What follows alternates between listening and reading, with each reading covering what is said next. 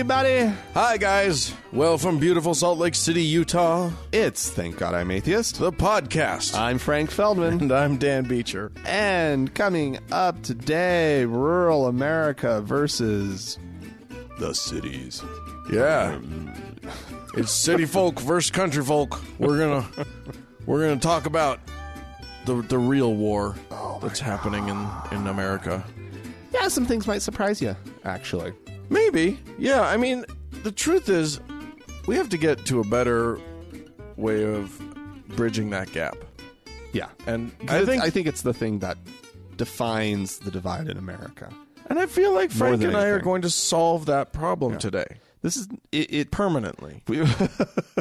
No, I think we want it to be a political divide, or we want it to be specifically a religious divide, or whatever, right? And I think there's more to it. Yeah. There are underlying We think we differences. understand it, but we don't. Everybody needs to listen to the Frank and Dan splain of this whole thing. Oh, yeah. We're definitely on it. Faux show. Oh, my God, Dan. Yes? Turkey. The country. Oh. Not the food or animal. Yeah. Erdogan country? Is that? Erdogan. Very, very nice, Dan. Yeah. Boom. Nailed it. World Leaders 101. Well, he is bringing he's a refreshing leader. Oh, isn't he just? He's working on some very subtle changes. Some laws? Turkey, some new laws, some new policies, and what have you. Sure. Targeting the schools. Uh-oh. That's what people like to do. Get to the kids first. You got to get them when they're young. The Turkish schools are going to stop teaching evolution. Oh, thank God. Because let me tell you something. It just confuses them. Absolutely. Well, their chair of the Board of Education, Uh-huh. Is that Alpislan Dermis. Davos? No. I think it's pronounced Davos. I think they're related. Through a distant relation. Yeah.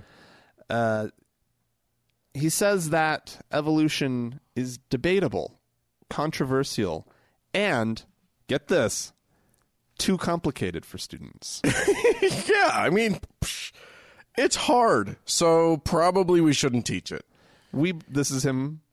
We believe that these subjects are beyond their comprehension. Speaking about the students. There is...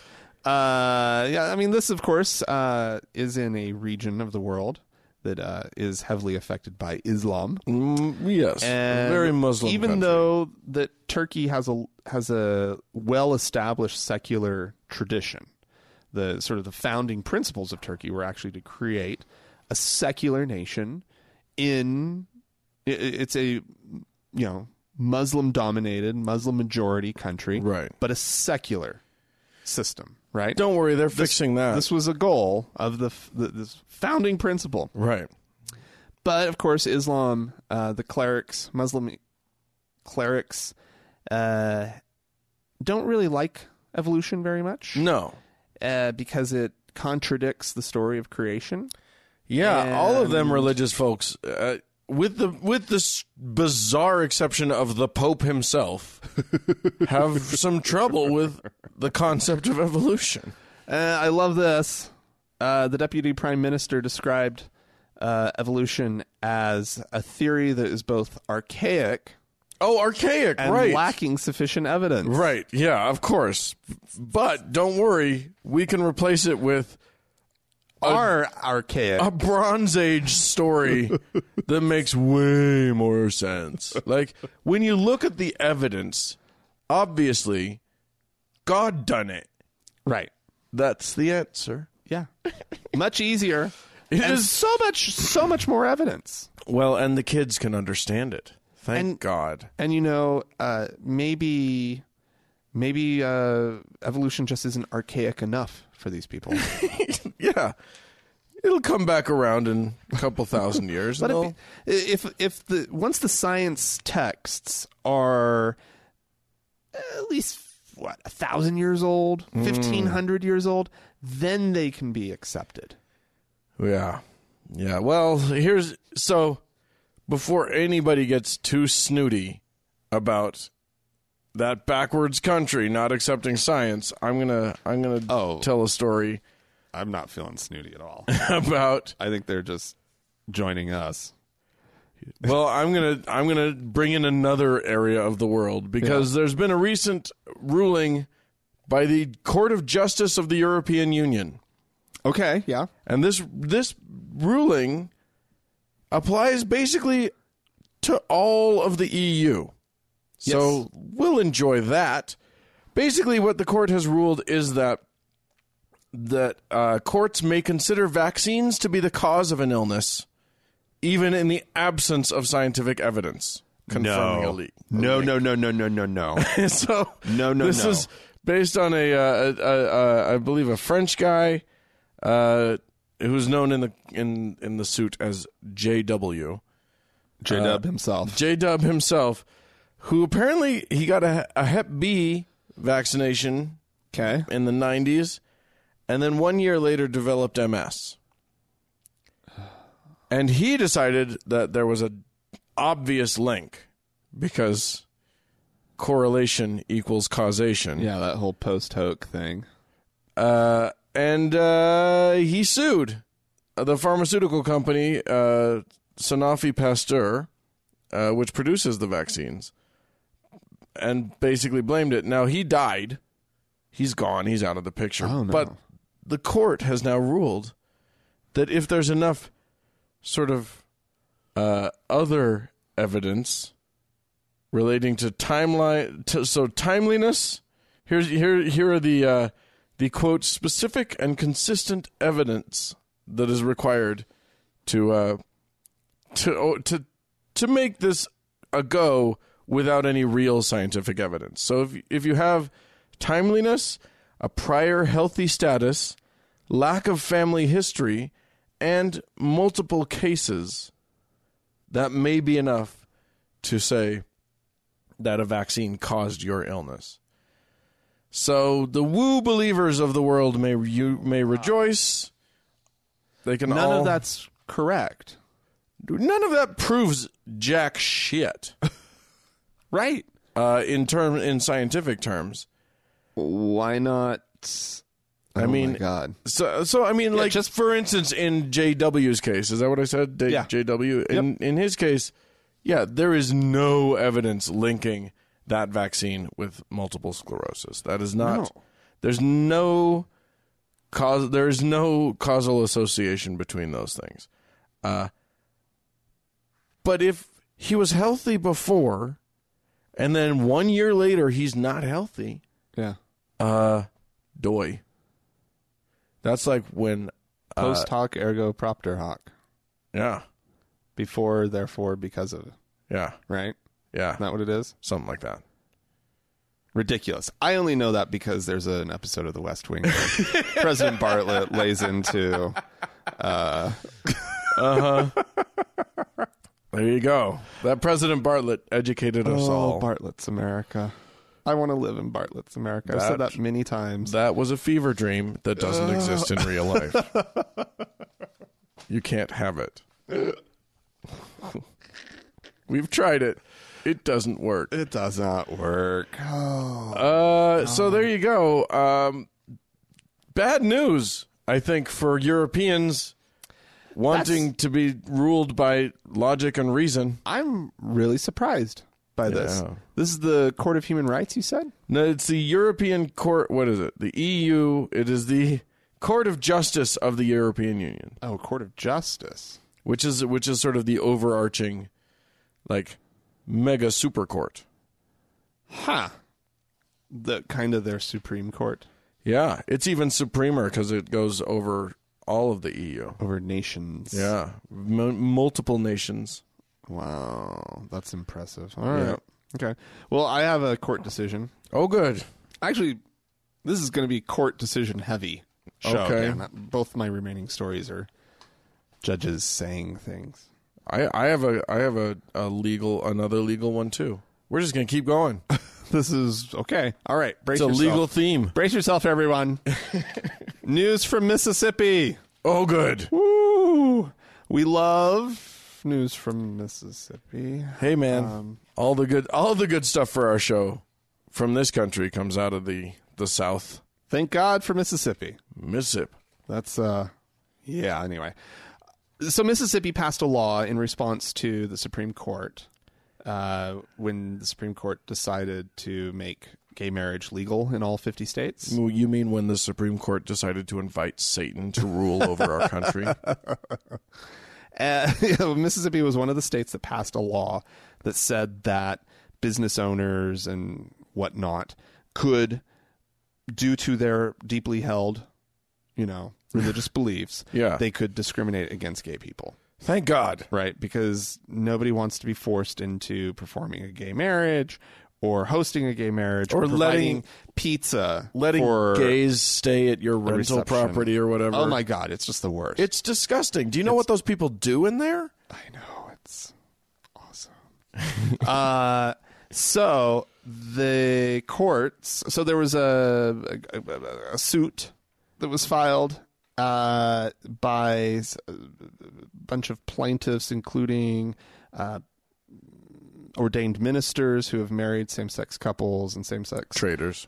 couples who were seeking to marry. Okay.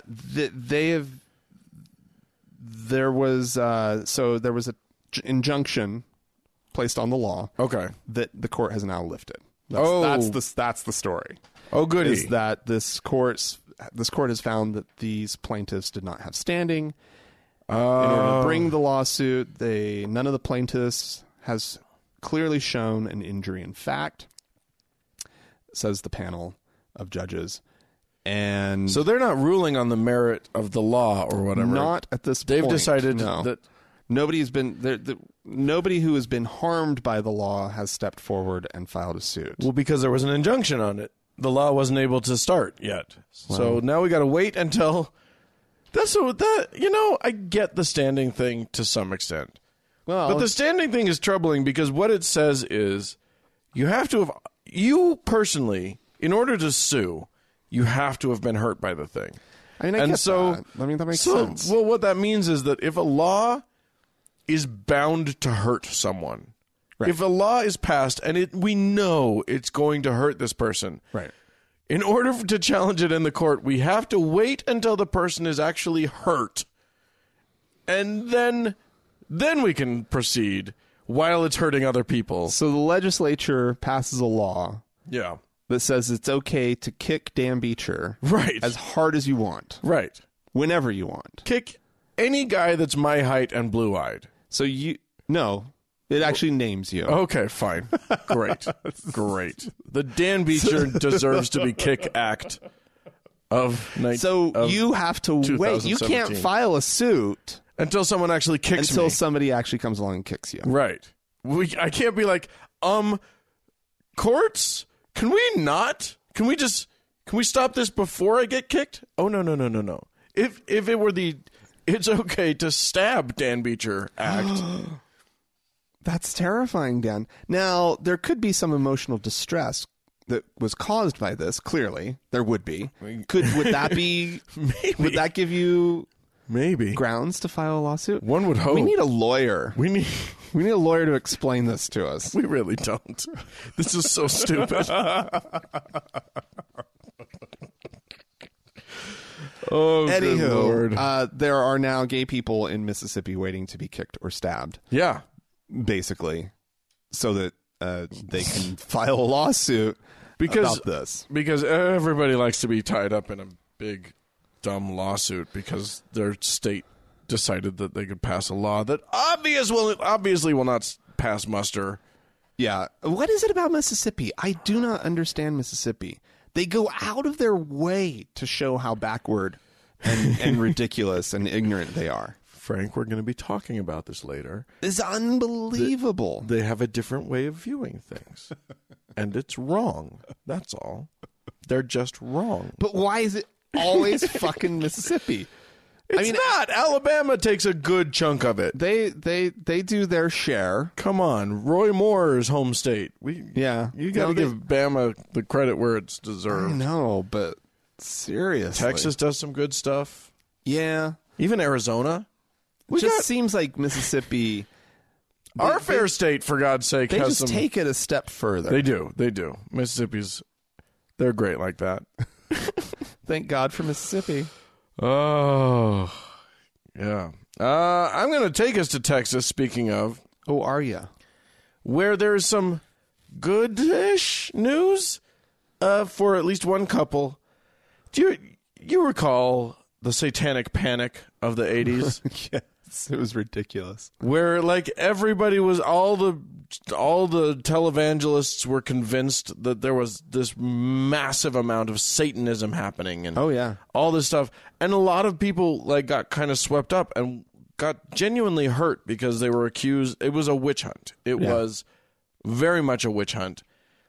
People were just swept up in it. Yeah. Well, two of the people that were swept up in it were Fran and Dan Keller of Texas. Okay. They, in 1992, were prosecuted for child endanger. I don't know what the exact charges were, but they were basically. This is sort of, to my mind, the pinnacle of how this satanic panic worked, and it's terrifying. Okay. These two had a little daycare thing going on, and a little girl who was at the daycare, I think she was, let's see, how old was she? She was 3. She was 3. 3-year-old girl. She was an occasional drop-in at their little... It's a home daycare center. Oh, okay. Right. On the rural outskirts of Austin. Apparently, she came home one day and said that Dan had spanked her, quote, like Daddy used to do. Now, I have a huge problem with just that. Right.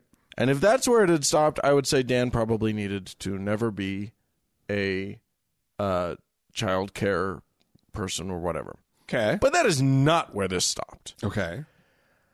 What they did with this little girl, they took her to a therapist and subjected her to intense and repeated questioning by her therapist, by her mother, by police, and basically guided this little girl unintentionally.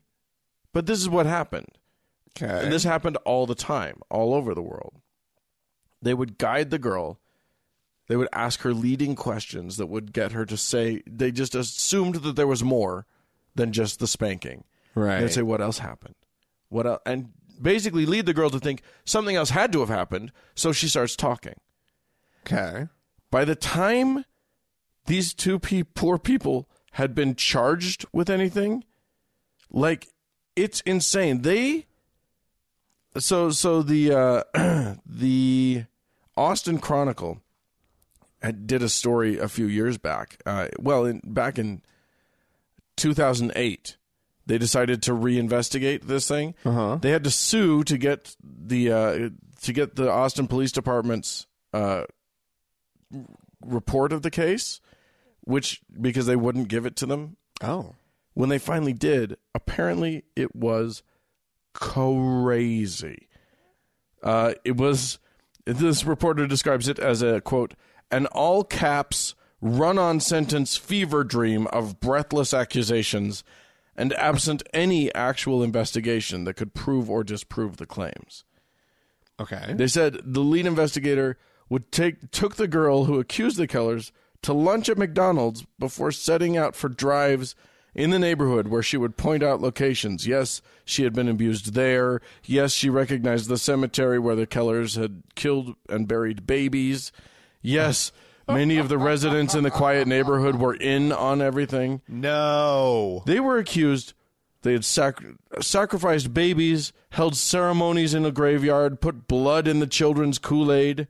Fran, People believed this shit. Okay. Believed every word of it. Are you ready for this? Who are these cops that not a single one of them said, well, but where were they getting these babies? And you're not even ready for what I'm about to tell you. They accused Fran, this lady, probably a very nice lady. They said she cut off the arm of a gorilla in a local park. They flew. Show me the gorilla missing an arm. They flew the children to Mexico to be sexually assaulted by military officials. Oh, yeah. No, that happens all the time. Well, sex trafficking does happen, but then they don't return the children to their parents that night. What the fuck are these people doing? Oh, Dan. I mean, it's insane. Yeah. And the more outlandish it got, what should have happened was the less they should have believed it. Yeah. But the more outlandish they got, the more interested they were in what they ended up doing was they wanted to fry these people. And they did. They got I mean, they basically they got them. Well, they probably ruined their business, if nothing else. No, they got them thrown into jail for. Oh my! They were sentenced to what is the sentence? It was like 30 some odd years in jail or more. For what? All of those things. They were convicted. On what evidence? A child said it? On the evidence of, yes, the child saying it was the main evidence. A 3-year-old's testimony, super reliable, was the main thing. Cut the arm of a gorilla.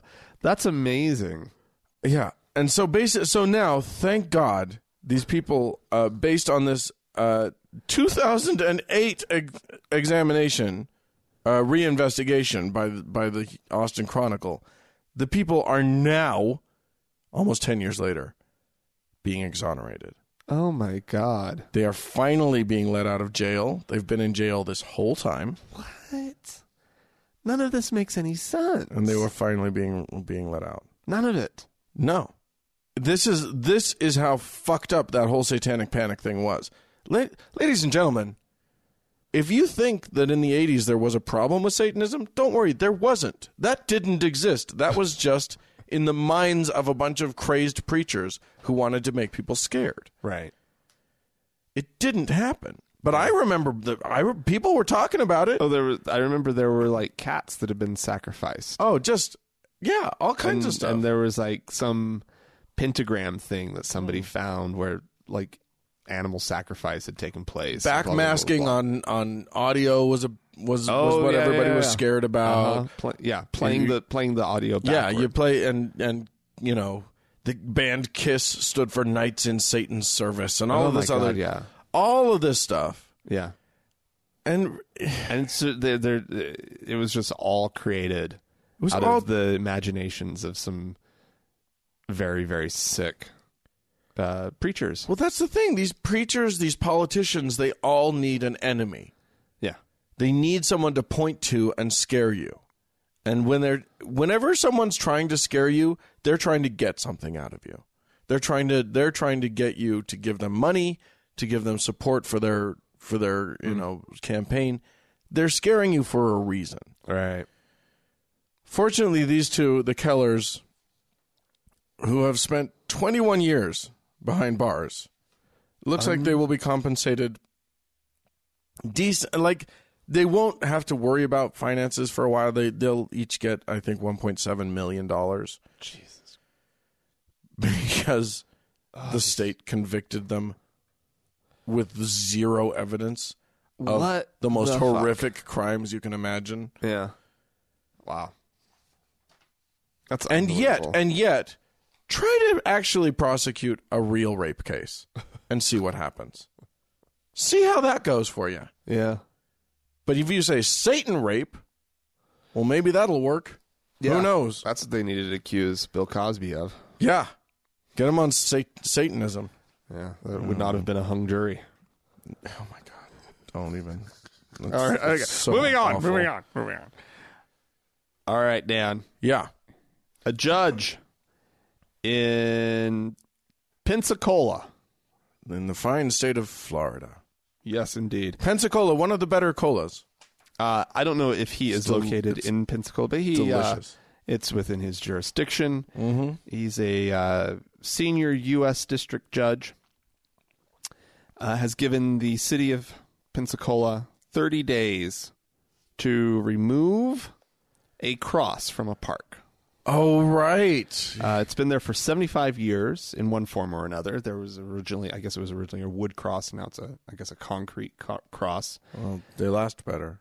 And it's funny, the headline says that he reluctantly orders cross removed. And then you get into the story, and it's pretty awesome. Yeah. Because the man's following the law. Yeah. And he knows how to apply the law. He doesn't like it, and boy, he's going to just keep on fucing saying it. He's going to say how much he says does over and over. Things like, let's see, after somewhere in the decision, he says that the founding fathers would have most likely found this lawsuit absurd. I am aware that there is a lot of support in Pensacola to keep the cross as it is, and I understand and respect that point of view. He says in his 23-page ruling, but the law is the law. Wow, somebody actually believes in law. That's nice. He ordered the city to pay $1 in damages to the 4 plaintiffs. Okay. Cute. Who were represented by the American Humanist Legal Center. Count me among those who hope the Supreme Court will one day revisit and reconsider its establishment cause jurisprudence, but my duty is to enforce the law as it now stands. The number of times that he must say something similar throughout these 23 pages. Yeah, because he doesn't want to be fired. He's probably on the hook for this thing, and he doesn't want to lose his job next election. Yeah. The 34-foot cross, 34 feet. Okay. Costs the city $233 a year in maintenance. Yeah. And which isn't a shit ton of money, but it shouldn't be spent on endorsing one religion over all others. And here he says, even though the cross costs very little to maintain, has hosted tens of thousands of people and has stood as a public property and has stood on public property in one form or another for approximately 75 years, apparently without incident. 4 people, Amanda Kondratyev, Andrei Kondratyev, David Suhor, and Andrei Ryland, contend they are, quote, offended by it and want it removed. The quote. Yeah, they're definitely not really offended, but they claim to be, so... Yeah. The city argued that the cross was not exclusively religious in nature. Right. That's what they always argue, because they are idiots. How could you possibly say that? Well, I don't know why the artist decided to form the concrete that way, but that's what he decided. I mean, we think of it more as a lowercase letter T. That's how I think of it. I don't know how you guys think of it, but when I was recently in Idaho Falls, Idaho, I was walking along the river there, and they have in a park a 10 Commandments. Oh boy. And at the base of the 10 Commandments, I'm going to see if I can read this because I took a picture of it. It says, and it's kind of shitty, like, so this is in the same stone. This is carved into the stone. Yeah. At the base of it, it says, this display is not meant to endorse any particular system of religious belief or intrude into, what does that say? Into matters of religions or of religious worship. This is the fine print on the thing. As a historical precedent, the 10 Commandments represents sorry, this is really hard to read. Represents one of man's earliest efforts to live by the rule of law. Basically, they're saying, you can't sue us. This isn't about religion. It's about history. We can sue you. And it is someone will. Someone should. Someone should. Someone less lazy than me, please write to the someone who lives in someone Idaho. Who lives there. Somebody who has standing. Yes, exactly. Someone who lives in Idaho Falls, please write into the humanists or the FUFRF and Right. just say, hey, we should probably get rid of this piece of shit. Yeah. The judge, I just want to get this one last thing in. Okay. Wanted to make sure that the city understood that they do have options with regard to this cross. Mm-hmm. They could, of course, allow worshipers on Easter. I guess this must be a congregating point at Easter or something. Sure. I don't know. They could use a temporary cross. Sure. For the religious stuff. Yeah. Just put it up and then take it down, and it's not maintained by the city. It's the people brought the cross. It's your cross. BYOC. Yeah. You know? Obviously. Or they could sell or lease the land holding the cross to a private property. Yeah. Quote, so long as the transfer was bona fide and not a subterfuge. Meaning you can't sell a parcel of public land for 1 penny. Right. And you got to figure out the real value of it. You got to do this. You got to which do is that. which is how a and you lot also need to transfer the maintenance and all the stuff. right. If there's a little patch of grass that comes along with it, the city's not going to be mowing that patch of grass. Oh, someone Right? needs to start a church right now in Pensacola and then offer to buy that land and buy that and maintain that cross and then just Tear it down. just ruin it. Yeah, tear it down or like put up or like make it like put Satan horns on it and and a pitchfork or whatever. Well, yeah. I mean, they'd have to like sell it to, A private to the public. They Right. couldn't be again. and you It'd can't have to be bona fide, so they'd probably have to list the property or whatever. Yeah. Like Lucian Greaves needs to buy this land. The Satanic Temple must own this land. And leave the cross up by all means, but do some other stuff too. Have some fun with it. Have some fun. Let's enjoy ourselves. Yeah. I'm going to call Lucian. I don't know Lucian Greaves. Right. I'm going to take us to Israel. Beautiful Israel. The fabulous Israel. I've never been there. But it's a place. It is. My parents It exists. got in trouble there once. What did they do? They apparently drove to the wrong part of town and stones were hurled at them. No. They were stoned. the car. The car. And then they brought Clunk, it back. clunk, clunk. They brought it back to the car rental place and they were like, sorry. And they were like, happens all the time. Of course. I was like, Of course, that would be the reaction. And it's part of the world I Israel. definitely want to go to for sure. Anywho, there's been a court ruling, and this is an issue that you and I have touched on before. El Al Airlines, which is the LL? El Al, ELAL, 2 words, LL. which is the The big, Al. That's the big one. No, I don't think L is the same. This isn't Spanish. I don't speak enough Hebrew to know what El Al would mean. okay, But yeah. anyway, it's the airline of choice in Israel. Oh, yeah. I think they've been sued by a woman, an older woman, one Miss something Rabinowitz. What's her name? Renee Rabinowitz, a Holocaust survivor. Okay. P.S. Wow, she must be old. Yeah, she's in her 80s now. Wow. Who was taking an El Al flight from Newark to Jerusalem Okay. and was asked by a flight attendant to stand up and move. She was in business class. She was flying nice. Yeah. Asked to move to a different business class seat because the gentleman sitting next to her was ultra-Orthodox and didn't want to sit by a woman. He can move. Right? He doesn't want to sit next to a woman. He can fucking move. And maybe the only other available seat was next to another woman. Do you ever think of that, Frank? Well, then fuck him. Well, that's what the courts have said. Yay! Yeah, the courts really? in Israel have she sued. She moved Right. and then later decided, you know what? That's actually fucking shitty. Yeah. That's really offensive. Yeah. So she sued, and the courts have basically have said that they can't do that. They can't ask a passenger to sit up because another passenger has bullshit views on gender. What about if somebody smells? Then Can you ask them if they smell?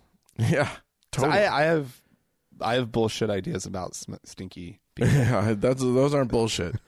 That's people should be kicked off. If you stink going onto a plane, fuck you. Yeah, no kidding. You deserve everything you get. Well, okay, so maybe not that, but like, okay, awesome. Yeah, I think. No, well done.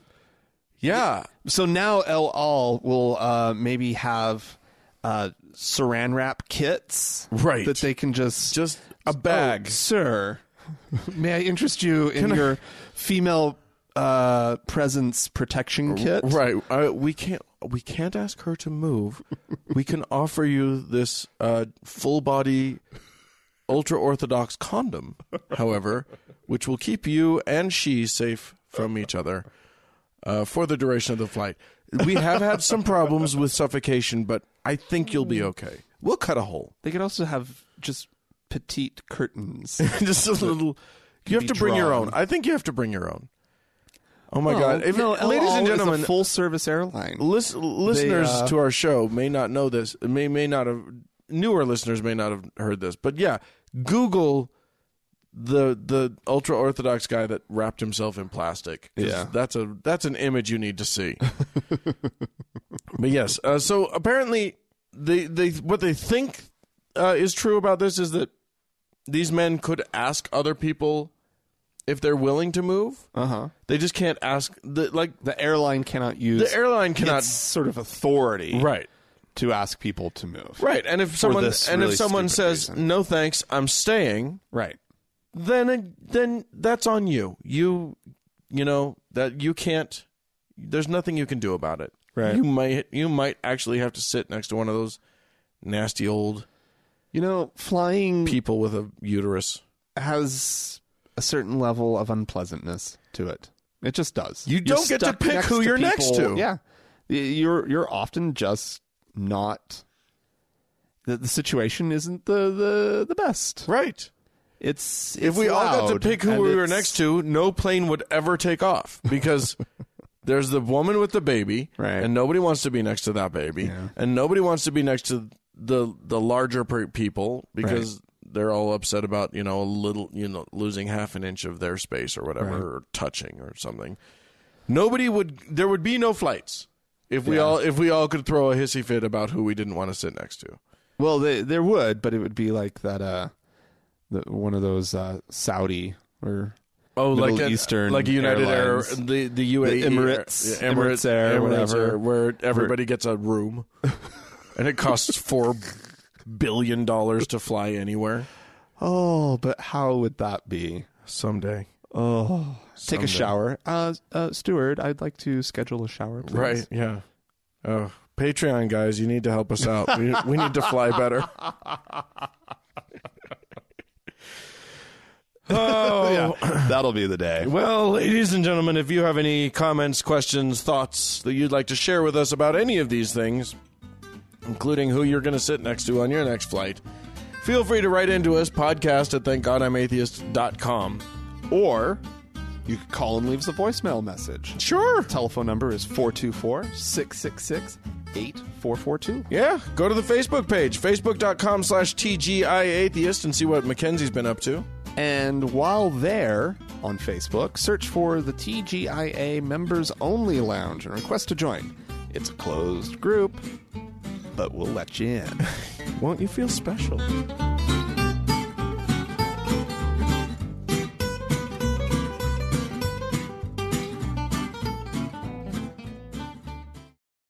Hey, Dan. Yes, sir. Got some audio here for you. Oh, thank God. Something you might want to listen to. Rick Riles. Yeah. You know his name? Or you know that name? You heard this guy? He's just one of them. Wiles, maybe? Riles? I said Riles. Yeah. Wiles. It's Wiles, yeah. Rick Wiles. He's wily. He's got some nice things to say about Russia. So let's... That's always a good sign. Let's listen in. A few weeks ago, I was reading news articles quoting American evangelical Christian leaders, some very famous people who were condemning Russia for being an anti-Christian nation that persecuted Christians. And this was being quoted on the news networks and in newspapers. And I'm not going to name names because every time I name names, I get a blast and I just don't feel like dealing with it anymore. I get tired of it. Okay. You can go find it yourself and figure out who said it. But you know what the Russians did? They banned the Jehovah Witnesses, kicked them out of the country. Well, congratulations. I'm glad you did it. I wish we could do it. I wish we could get rid of all the cults in this country.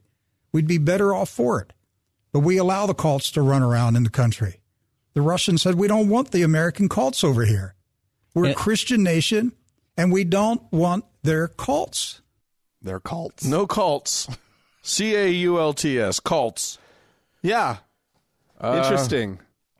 Yeah. Banning the J-Dubs. He's all for it. He's 100% on board. What a dick. That's friendly fire. As far as I'm concerned, friendly fire was there were shots fired today. Yeah. That is fucked up. Yeah. Because guess what?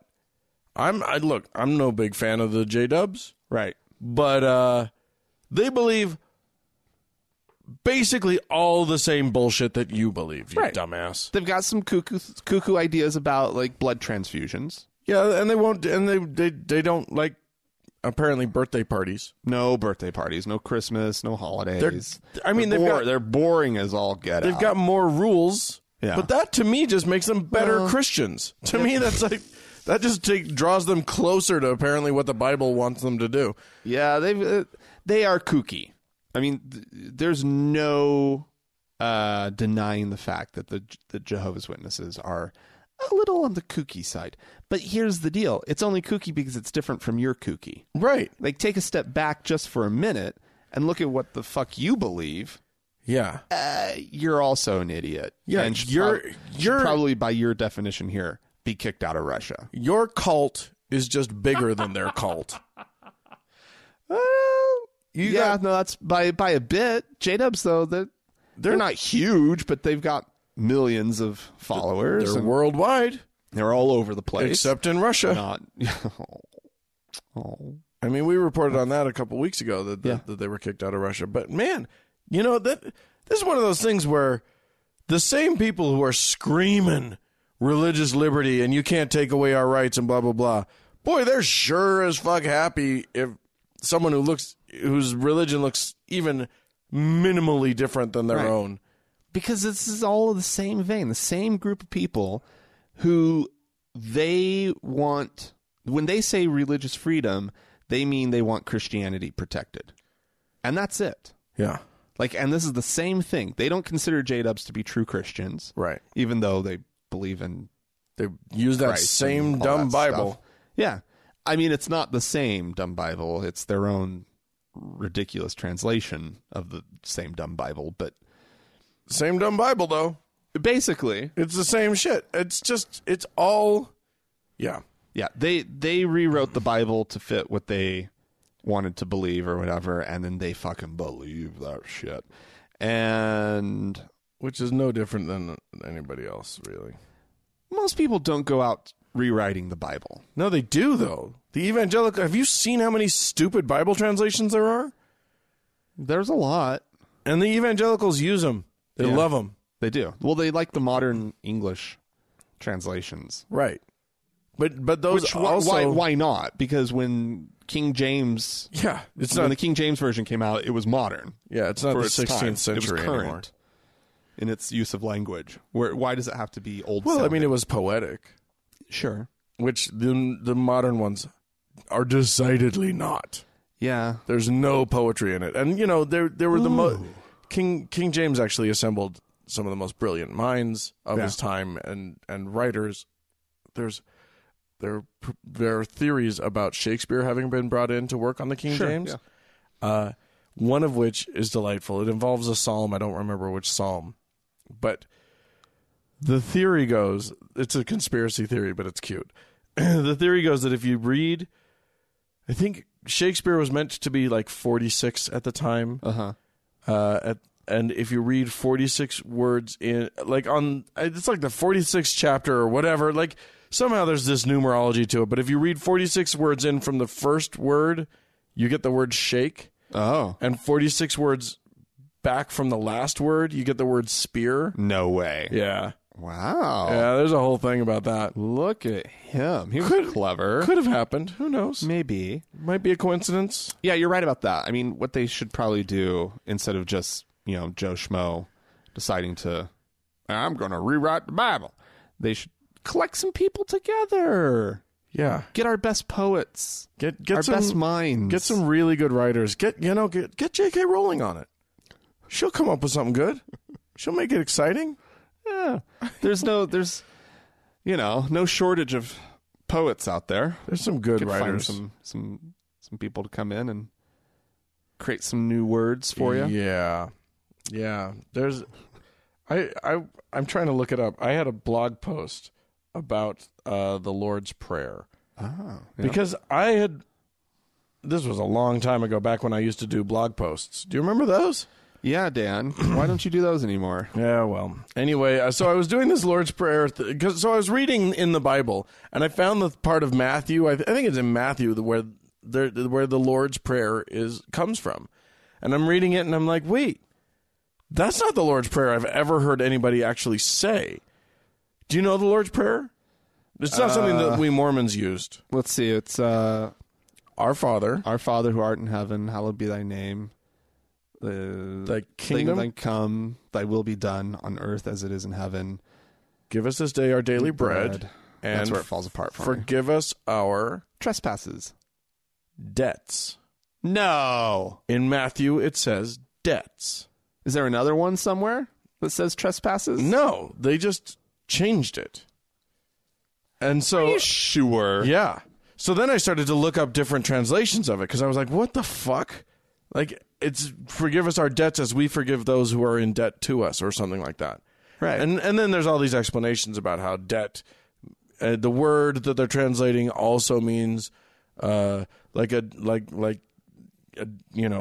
of meaning you've transgressed against someone or whatever. Right. But then I found, I've just looked this up. This is from a translation called The Message. Oh, that sounds nice. It's a translation of the Bible. Yeah. So here is, I will now recite for you the Lord's Prayer as translated from Matthew in the Message Bible. Oh, no. Our Father in heaven, reveal who you are. Set the world right.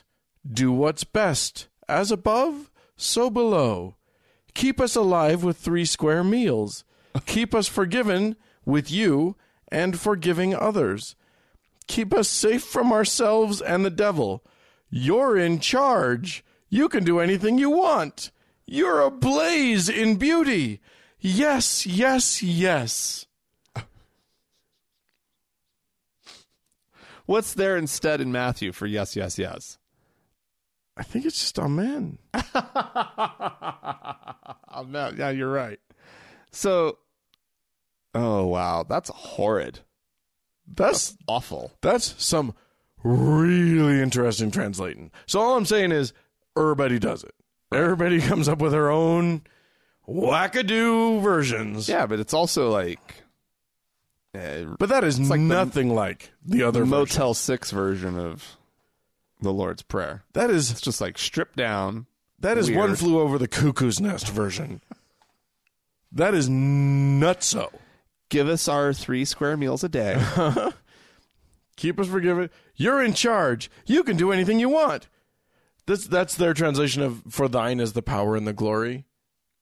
Did they just rewrite the King James version? Like, that's also one thing that I would love to know is how many of these rewrites, right? These different Bible translations, how many of them actually go back to the original, I think Greek and Aramaic? I think most of them do that. they do. Yeah. They don't. Because like you look at theology schools or you listen to how a lot of these televangelists talk, and they will dive into like, well, this particular word, and they get really nitpicky about like this, this version of this word in Greek is so this version of this word and in this thing doesn't mean these and those, but it means the people who are both this and this. It's a collective sort of thing, and blah, blah, blah. They get really nitpicky. Wow. Okay.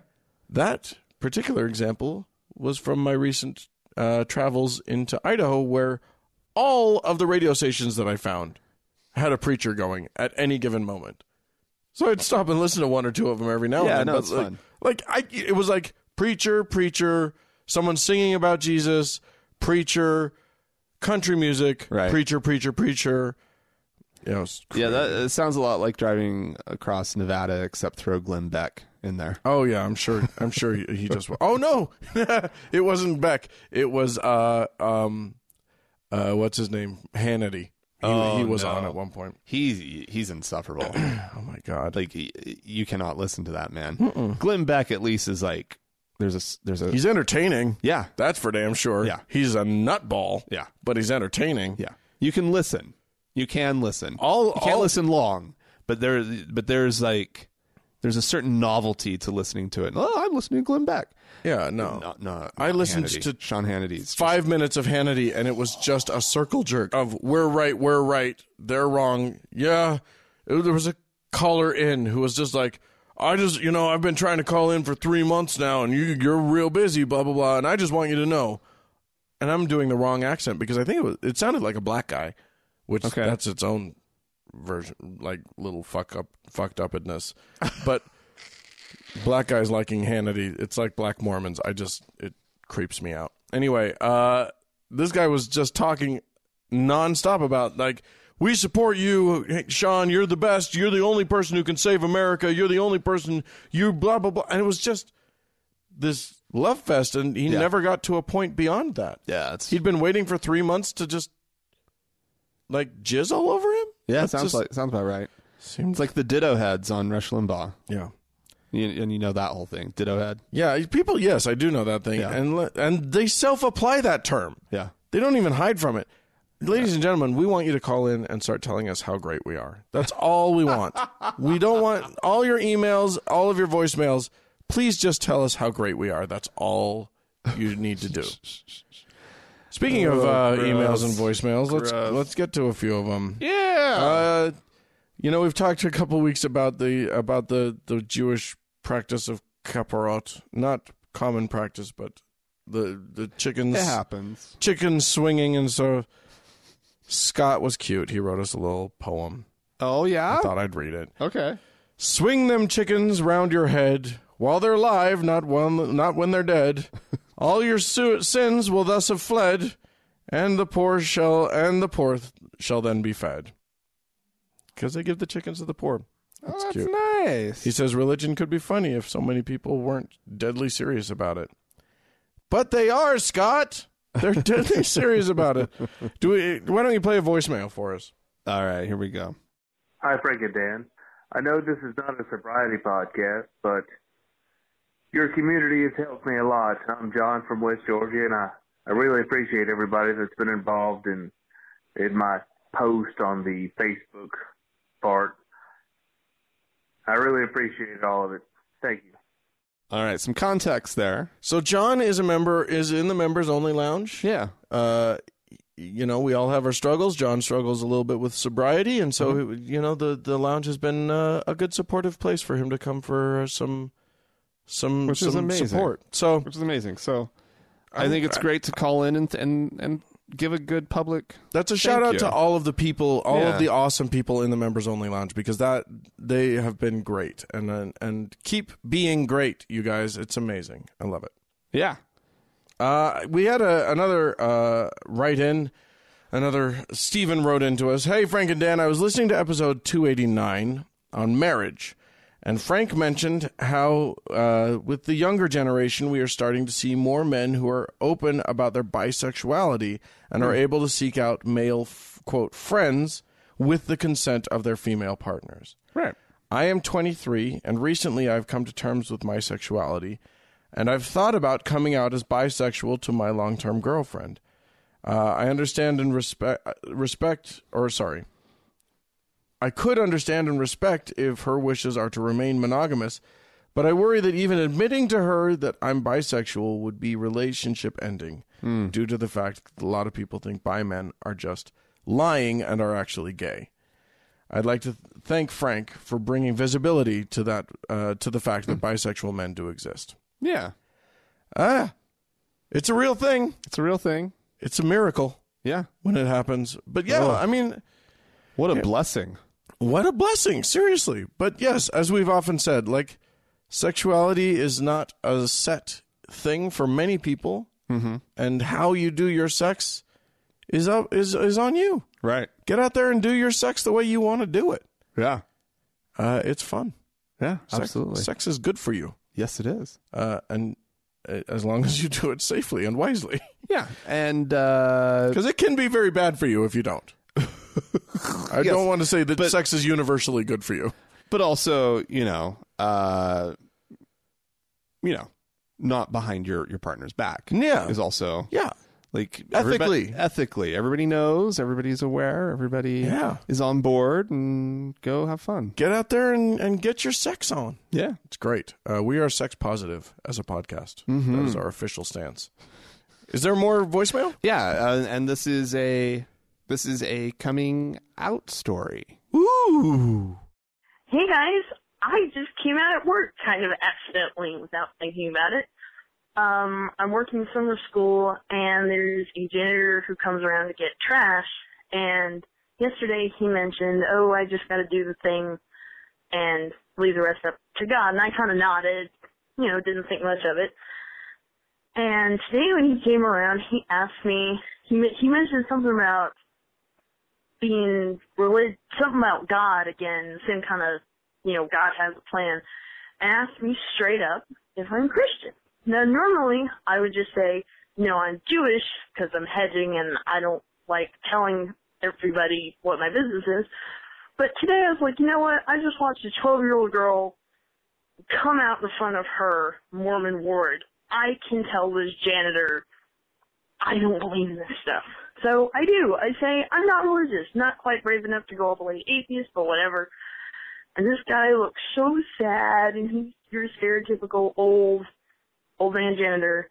And he says, what if I told you that in 2013 I saw Jesus and he's real? And I just said, well, I'm glad you had that experience. And he just didn't know how to react. I don't know if he expected me to just go like, wow, Jesus is real, or get angry, or what he was thinking. So I'm slightly concerned that I've now become this person's mission project. But I'll find out, and I'll keep you posted. Thanks for the podcast. Bye. Well, congratulations on coming out. Yeah. And on making a new permanent best friend. No, I mean, the important thing is to be out. Yeah. It's a big deal. Yeah. It's not easy. No, but it's not. But it's important. But I mean, we say it's not easy. It was easy for us. yeah. It's easy for us now. Well, I mean, yes and no. I mean, it was easy enough in sort of the day-to-day life. It wasn't necessarily easy with my family. No. And I'm not saying it was always easy. Now I don't have a problem. Like, there have been moments where it's been scary and hard to say it, but now I just fucking blurt it. Right. And that's where you eventually get. Mm-hmm. You get comfortable with it. The confidence starts to build on that sort of topic. Yeah. Because you realize after multiple experiences that almost all of them go really well, and people continue being your friend. Well, and you also learn strategies for how to talk to people who don't immediately take that very well. Mm-hmm. So you gain more confidence because you understand that you can handle that situation when it arises. Yeah, absolutely. You can say, oh, actually, I'm an atheist. And when they go, oh, an atheist, you go, yeah, but I still believe a lot of the same things that we all believe. And, I think we're all in the same family. We're all on this, on this rock together. So yeah, got to get along. I certainly would want you to have all of your rights, and I just want to have all of my rights, and we're in great shape. Yeah. Yeah, it's a very important thing to do. And hail Satan. Just throw that in at the end. No, I think it's always important to reiterate how much of an impact coming out can have on the entire on the movement. Atheist movement. Yeah. On just And the movement, I mean, we say movement. There's no this grand movement that's just about it being okay for us to be in society. A movement, though. It is a movement. Of course it's a movement. You know. And but the entire goal of it is just let us live our lives in peace and have the same rights as everybody else. That's all it is. Right. The same as all. That doesn't mean it's not monumental, and it can be. It's huge. not going to require a huge shift and a sacrifice from us, and people in this country starting to see this country differently. Right. Yeah. I mean, coming out is about visibility. Right. This is not. I think that it's a very significant thing for Americans to feel comfortable being atheists. Yeah. Outside of maybe just a few urban centers. Right.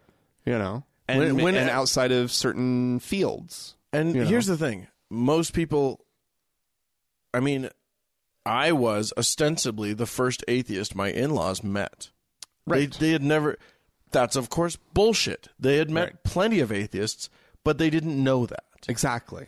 And that's the issue. The issue is that, I mean, as we were talking about on our on that episode a few weeks ago, there are way more atheists than there are gay people in this country. Absolutely, way more. Right. But the gay community decided we have to come out, we have to be visible, we have to risk it, right, so that everybody knows how many gay people there are, so that we can start to be accepted, and so that everybody knows a gay person. Right. So it changes people's perspective and understanding. Because everybody's got an uncle, a niece, somebody that's everybody has a gungle that's gay, and they've also got one of those that's an atheist, and probably two. Yeah. So or more. Right. Because there statistically are so many more of us. Right. There's like 10 times the number of atheists as there are gay people in this country. Absolutely. And yet, and there is some crossover. Yeah. I suppose I'm one of those. Ooh, you're a double threat. Yeah. So come out. One more email real quick. All right. Attention students and secular activists. Oh, what is this? SSA Con 2017. Same-sex attraction con? No. What is it? Oh, that is unfortunate, isn't it? What is it? This is from the Secular Student Alliance. Oh, good. Okay, cool. SSA Con is July 7th through 9th, coming right up, and it's the largest secular student conference in the nation, put on every year by the Secular Student Alliance. This training and organizing conference is where the next batch of leaders sharpen their skill. Awesome. SSA Con specializes in leadership development, grassroots mobilizing, and secular activism. The con includes speakers like Annie Pearl Avery, a legend of the civil rights movement and self-identified secularist, and Becca Alper, a research associate at Pew Research Center, and an authority on shifting religiosity in America. Oh. Okay. There are panels and it sounds really interesting. Yeah, I want to go to this thing. I kind of want to go, but I can't. There are panels and trainings on social media, political activity or political advocacy rather, and community building, inclusive organizing, and much, much more. This week is the final week of discounted registration, so head to secularstudents.org to learn more and sign up to attend. Awesome. Yeah. I love that. Please do go to that if you're a student. Yeah. Or interested in the SSA. Is there like an age cutoff thing? I don't think so. Oh, wow. That's awesome. All right. Well, I got some people to thank, Dan. Oh, yes. On Patreon. New patrons on Patreon. Well Everyone, done. Brace yourselves. Yeah. There are many. Oh, good. We have 3 new faithful listeners. Excellent. Who are they? Blaine, Crystal, and DJ. And then we have 2 new beatified listeners. Oh. Casey and Allison. Glory be to them. And James continues as our Lord and Savior. Yeah. That felt like I was leading to something bigger, but no, that's what it was. He's our Lord and Savior. He is our Lord and Savior. In the name of James, we pray that all of you will have now blessings poured upon you as you have blessed us. Amen. Amen.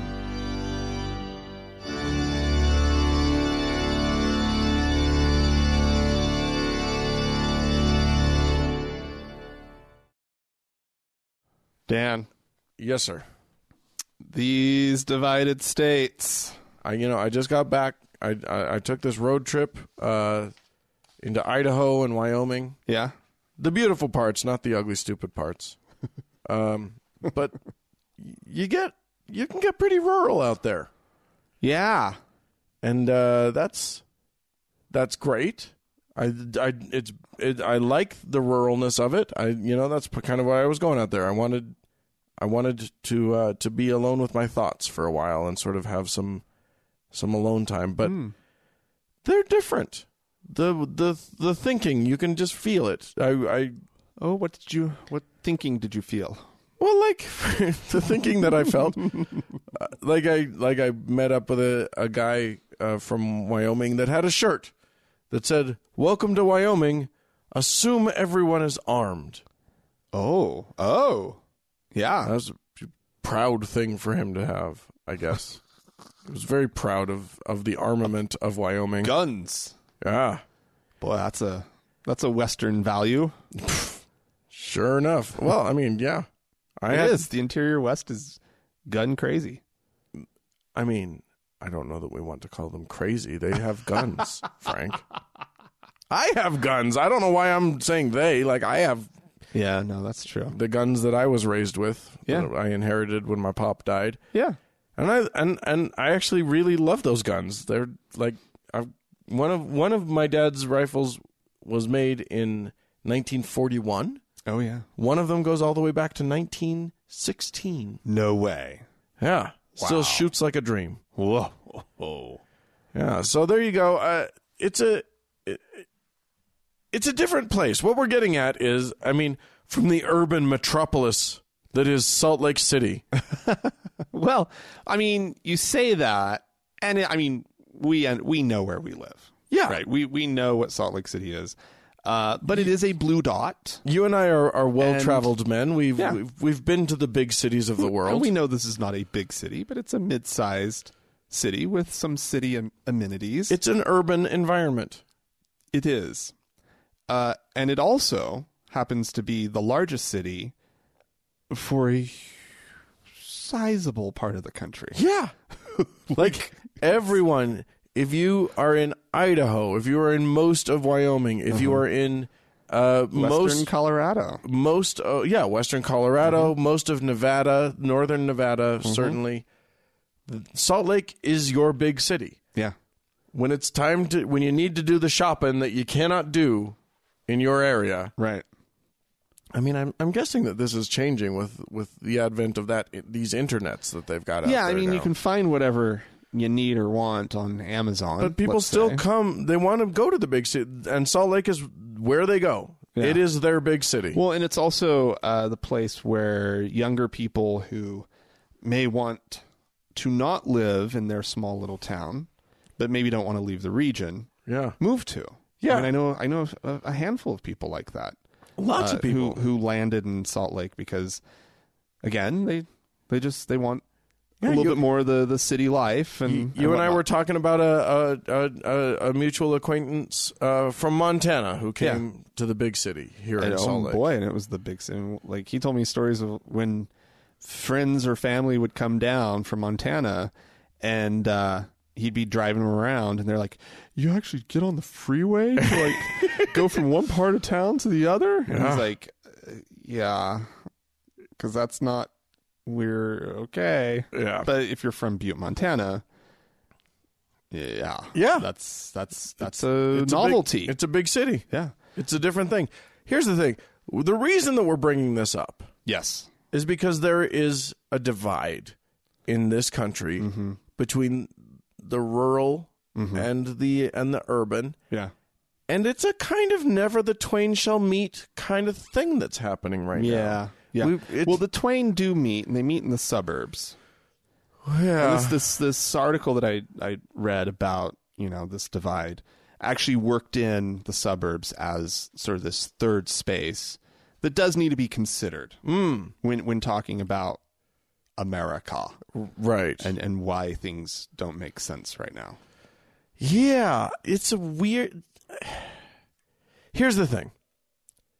I think people in urban environments, we urbanites. Well, I'm soon to be quite urban. Oh, yeah, you're moving downtown. Downtown Salt Lake City. So urban you are. I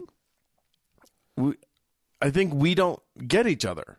I think the urbanites have lots of misconceptions about what's going on in the minds of the more rural parts of America, and vice versa. The rural people clearly don't get us No. at all. Other than, I mean, they're right about us being like basically just Satan worshipers who only want to destroy the country. They're right about that part. Well, I mean, there's this. I think there's a really interesting thing that happens. That's happening, right? Urbanites sure do love the rural, especially when they can meet it at the farmer's market. Yes. And I guess what that really highlights for me is that I don't think that this is entirely a balanced thing, right? I think that urbanites tend to have a fascination with kind of rural life. It holds a nostalgia in sort of the American psyche that there's something wholesome and good, and that there's something to be appreciated out there. Gosh, and just like you did, you just went on a little journey out into nowhere in order to have some time alone. And so there's value in it, right? Yeah. But I don't think... I was trying to avoid the people largely. Oh, okay, well, whatever. But what I don't think that you get from the other side, and I've lived on both sides. That's true. I actually lived a good amount of my childhood in rural Oklahoma. And I mean rural. It was a little town of 3,500 people. Yeah. Right? And we actually even lived out in the country at one point.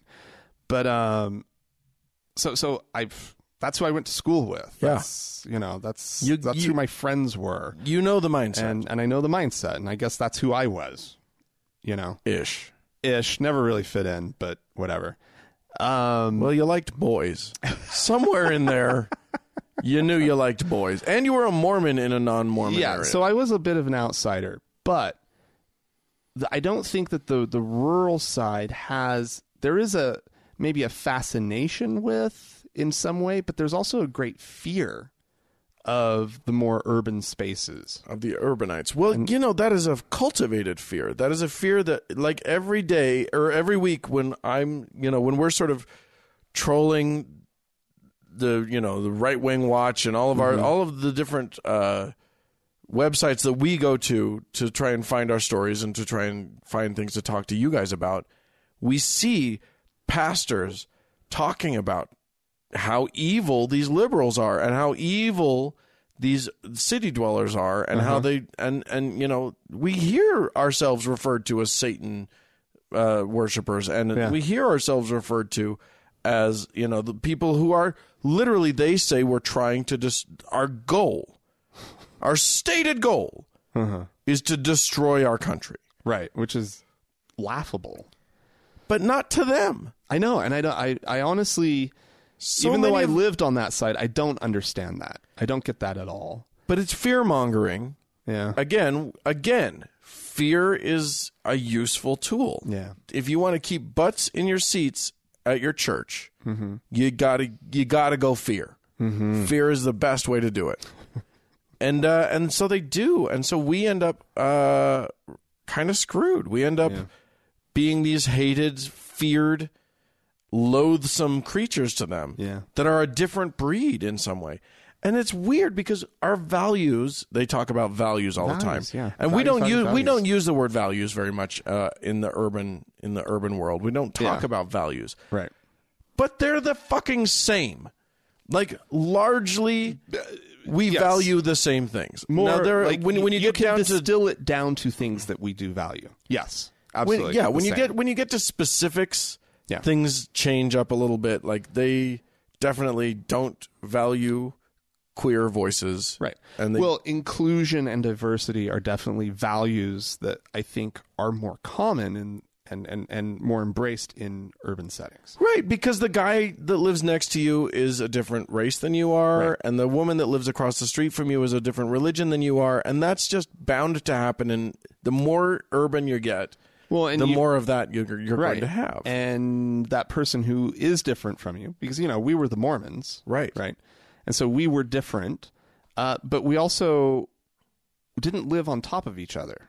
Right. Right. We didn't live in close proximity. And even in sort of your single family dwelling neighborhoods of a city, the homes are closer. Yeah. If not like extremely close, with smaller yards. And so you're just, the proximity to other people just changes your attitudes about other people. Entirely. When you have to be on the train with people who are going to be vastly different than you, Yeah.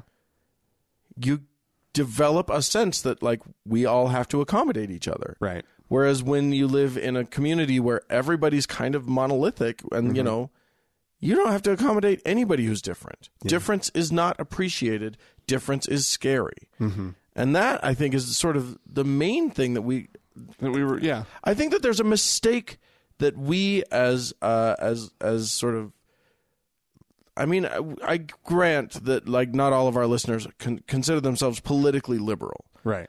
But we all have to sort of embrace progressivism in the sense that, like, that's what will encourage people to embrace atheists. Yeah. We have to progress as a society to the point where everyone's accepted. Right. So I think that this is where you and I have always had this problem with sort of firebrand atheism as a message. I don't have a problem with people being angry, because I get angry too. Right. And I get where the anger comes from. It makes total sense to me. Right. But when the messaging becomes in your face, we're here, get used to it. To some extent, you have to say that. We have to say, we are here. You don't have a choice in this matter. Right. But the messaging to the rural, to the Christian rural population of this country, it's not going to get through. What you're doing is creating an enemy. Yeah. And reinforcing that enemy status. Right. We're saying, we are your enemy, you are our enemy, and we are in a fight. So, how do we go about filing lawsuits like the one we just talked about in Pensacola? Sure. And any number of the lawsuits that we've talked about through the years, right? Right. Where you're challenging a very inappropriate thing, right? That the city should not be paying for or should not be accommodating on that level. And is in some way oppressing us. Like, there's a lot of ways in which, like, this is basically the messaging that's coming from them is Christianity is the only acceptable thing. This is the right one. The rest of you will tolerate you, but not your. You have to deal with the fact that this public park has this big giant cross in it. Right. So how do we go about standing up for ourselves when any act of standing up is going to be seen as an attack? It's a great question. I mean, believe me, it's not like I feel like we have the answers here. Right. But I do think that there needs to be a concurrent messaging that happens that's saying, that's basically saying, look, we're not trying, like, someone needs to be saying loudly and clearly to these people, we're not trying to stop you being Christians. Right. We respect and honor your Christianity. Right. All we're asking is that you open. I feel like in the thinking in rural America is about who's on my team. Right. It's about who am I and who's in the same corral. Right. And some of them, and nobody seems to be able to make the message just, hey, you stay there and you be happy there. Mm-hmm. Can we open the corral a little bit? Mm-hmm. Can we widen the fence just enough to say other people are okay here too? Right. And that's what America is supposed to be about. That's what all of the talk of America, that's the America.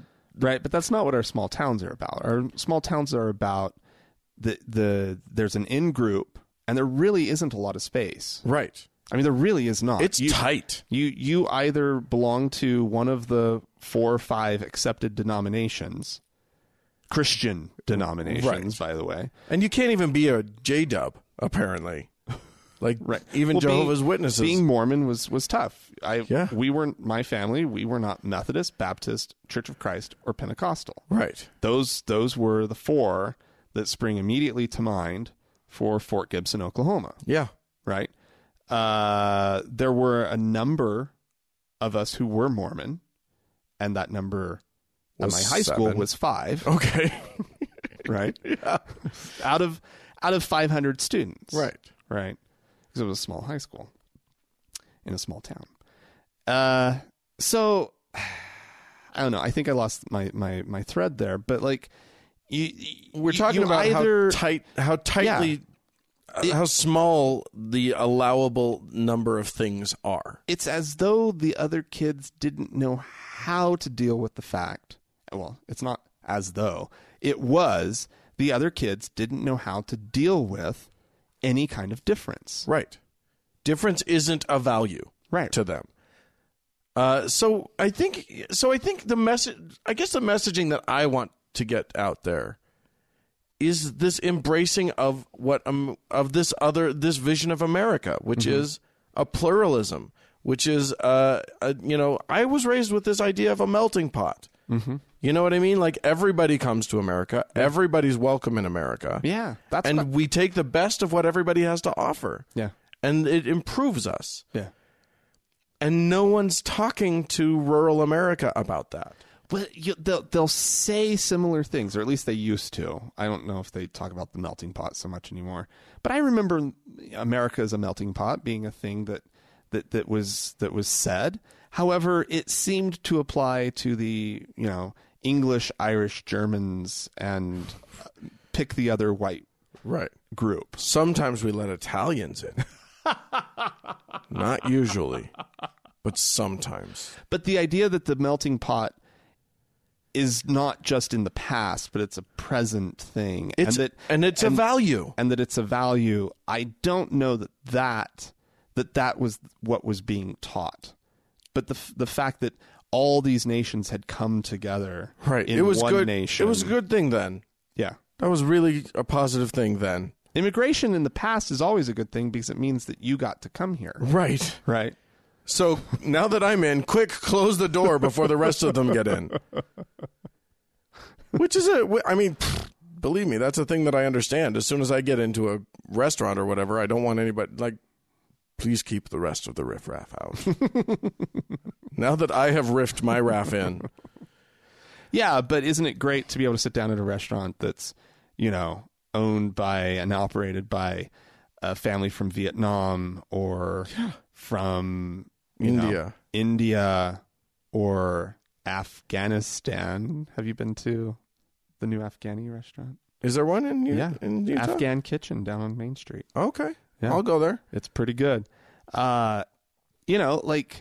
These it's awesome not just from a culinary perspective. Mostly from a culinary perspective. No, for me, I'm what some would call a bleeding heart. I just love it. I love it when people are able to start a new life and create their own thing and find prosperity.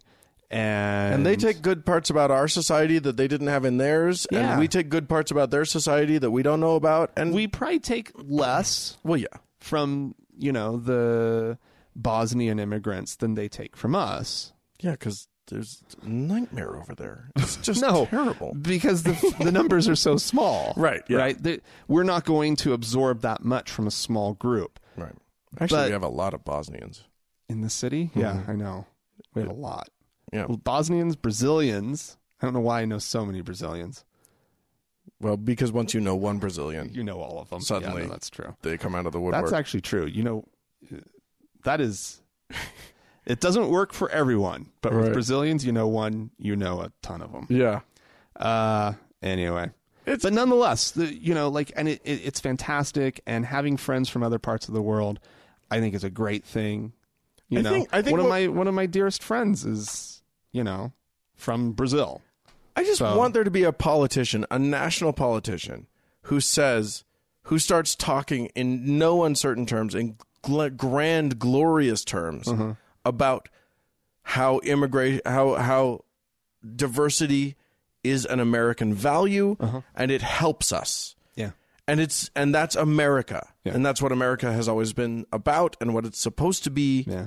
And make that the jingoistic call. Yeah. Make that because right now it's like America's Christian and America's white and America's, and like we need to be running away from that messaging. Yeah. America is always changing. Yeah. Our people are always changing. But what holds us together is pretty solid set of laws that, when applied correctly, aren't about oppressing anybody. They're about making space for everybody. Yeah. Space. That's what it's the final frontier.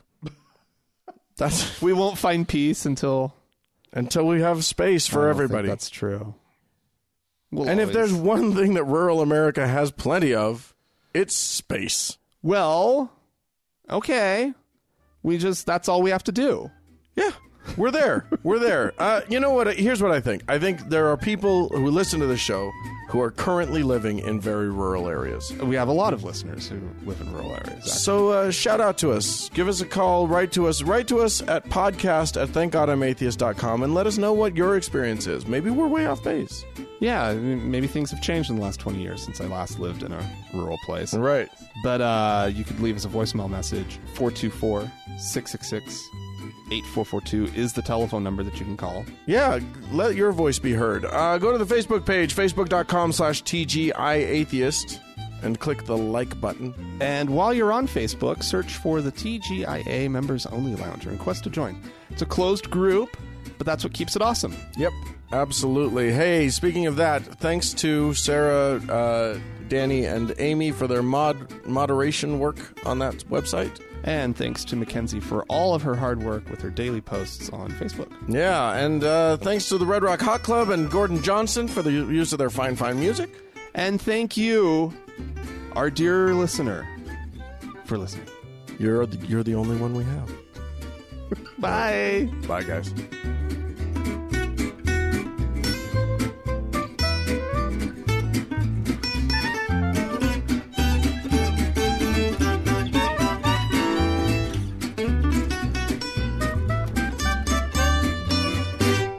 Oh, he looks like a preacher man. What are you on, Tinder? Grindr? Ooh, look at him. He looks like a preacher. Woo.